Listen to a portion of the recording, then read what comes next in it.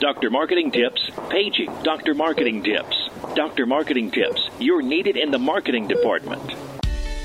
Welcome to the Dr. Marketing Tips Podcast, your prescription to the answers you seek to grow your medical practice easier, better, and faster. This show is all about connecting practice administrators and medical marketing professionals with peers working in practices, learning from experiences, making mistakes, and sharing successes.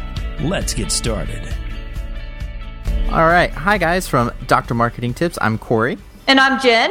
And we are Dr. Marketing Tips. So today we're going to be discussing why content matters and how to use it effectively. Thanks, Corey. Creating content for your website is essential to helping you achieve the highest possible organic rankings in search engines. And if you think content creation is for the birds, you're right. It's for the really smart birds that get lots of traffic on their website. And in this day and age, content is king. Roughly 68% of online searchers don't go past the first search result page, and roughly 85% of all Google searches result in someone only clicking on the organic content. That's the stuff that's not paid for that shows up below the ads. Yeah, and being in the marketing field, I know that those are ads on top, and I always make sure not to click them. You and me both, Corey, and I would say I am probably 100% of the time not going past that first page of Google. Yeah, I could not tell you when I went to that second or third O in the Google line on the bottom there. So obviously that's where your site needs to be if people are going to look for it. It needs to be on that front page. So how do you get your site there with content? Well, let me take a moment to stress that content is not the only key to appearing high in search engine rankings. You also have to have a pretty stout search engine optimization strategy, that's SEO, and you have to utilize some form of social media and constantly monitor what you're doing on online reputation management sites. Those things all kind of come together to help you wind up on that first page of Google. If I'm wrong, what you're saying is write about what you know. And hopefully you know something about your specialty. So remember, not everyone went to medical school. So you could start a series of articles just answering common questions from patients if you aren't sure what to write. Or how about explaining the risk factors for potential diseases, or discussing new treatment technology in your field, or maybe a quick top 10 list. And also the thing about top 10 lists is they are quick reads, and people really enjoy them because they can skim and see the answers and kind of move on. So big potential there. The possibilities are endless, really, and that's a good thing. Yeah, you'll want to write about relevant content, and you'll want to use meta keywords. And these are important terms found in your site and in the article whenever possible. Basically, this means you should write specific content and highlight those specifics on your website pages and posts using your site's backend software when you post it. And if you don't know, if you don't have that ability, chances are you're going to need a new website, and we're sorry about that. And if you are listening to this and you're not quite sure what I'm talking about, that's okay, because Corey's going to put together a great webinar walking you through how to look up keywords and how to make it work for your practice. Yeah, definitely. We're going to go into a couple of details that you need to know, like long-term keywords and what those mean and how they can really help your practice. But that's for a different day. So one of the biggest keys to set it is to set a schedule and meet that deadline every single time when it comes to creating content. So ideally, you'll want to add a few 100-word article or two, maybe 3 every week if you can. And it's important that you realize this is a never-ending process. You're essentially competing with every other specialist around, so you have to produce more content while still remembering that quality matters as much as quantity.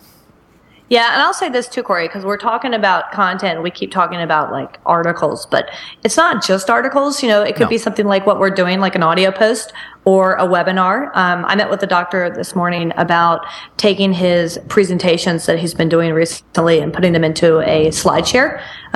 Videos, video testimonials, things like that. Those are all pieces of content that help you from your website. Yeah, they all really work great. And, kind of switching gears a little bit, but still on the content train, one of the things that we hear a lot is where should I put my content? And the answer to that is on your website. Duh. But, your content should be put on your site wherever you see fit. It can range from a latest news section that you guys have, or selecting multiple pages and patient education sections. Just make sure that wherever you put it, that the content is loaded into the website's sitemap, so search engines can pick up on that just a little bit easier. So again, in a perfect world, you'll have a patient education section for all these articles and pieces of content that you're producing, and even a blog where you write quick updates and post helpful articles or links related to your practice. This not only helps with organic search rankings, but it'll also help build your site as a resource for potential patients and position you as an expert in the community.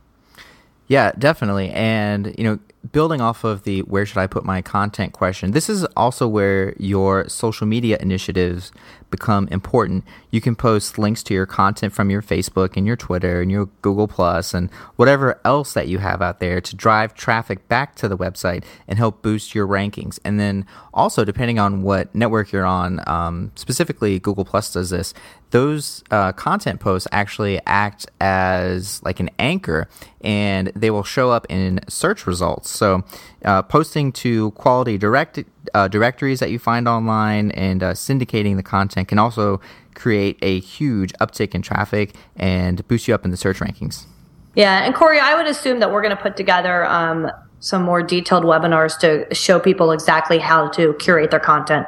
Yeah, definitely. We're going to talk about content curation here pretty soon. So if you are on the lookout for some easy ways to do that, then you'll definitely want to stay tuned to the site. That's right. And, the next thing that, now that you kind of know what type of content to create and where you should put it, I think it's important that you promote your hard work. You're not writing all this quality content for your health. You're writing it to boost business. So tell other people about it. Post it wherever you can online. Create signs and put them throughout your office, advertising some of the free resources you've got available. Mention it while you're networking, or make sure that your docs put it on their slide presentations during their lectures and seminars and kind of their patient outreach talks that they might do in the community. Basically, you want to tell the world by whatever online and real world interactions that you can muster. Do everything short of literally shouting it from the rooftop. Talk to an expert about getting your content out there via a public relations effort or maybe a link sharing program online. If you don't know what that is, then ask somebody who specializes in the field. And you can always visit the Dr. Marketing Tips forums and see what some other practices just like yours are doing to get their content out there. Those forums are very helpful, and the more that you go there and contribute, the better it is for everybody involved. Yeah, definitely. I would agree that that's a great place to get started. So with that said, what's kind of the next step? What's the takeaway? And I would say the best thing to do is just get writing. So this was pretty much a broad overview of what you should be doing with your content management plan. And it's important that you actually get started with the content because that's the most important part. So the longer you drag your feet and you say, oh, it's too hard, I don't know what to write about, the more that your competitors are going to catch up, and they're going to be that much farther ahead of you when you do decide to go ahead and start writing and putting this stuff online. So, Corey, it looks like that's about it for today. I guess if I had to sum it up in one sentence or less, it would essentially be create good content, do it frequently, and then tell people about it. I don't think I could have said that any better myself, Jen. So it's a little bit more complicated than that, but you got the right idea for sure. That's about it for today. So we hope you learned something that you can implement back at your office immediately, mainly the get writing aspect of it. So again, thanks for joining us at Dr. Marketing Tips, and we'll catch you next time. Thanks for listening to the drmarketingtips.com podcast. If there's anything from today's show you want to learn more about, check out drmarketingtips.com for our podcast resource center with all the notes, links, and goodies we mentioned during the show. If you're not already a subscriber to our show, please consider pressing the subscribe button on your podcast player so you never miss one of our future episodes. And if you haven't given us a rating or review yet on iTunes, please find a spare minute and help us reach and educate even more of our medical practice peers. Thanks again for listening, and we'll catch you next time. Doctor's orders.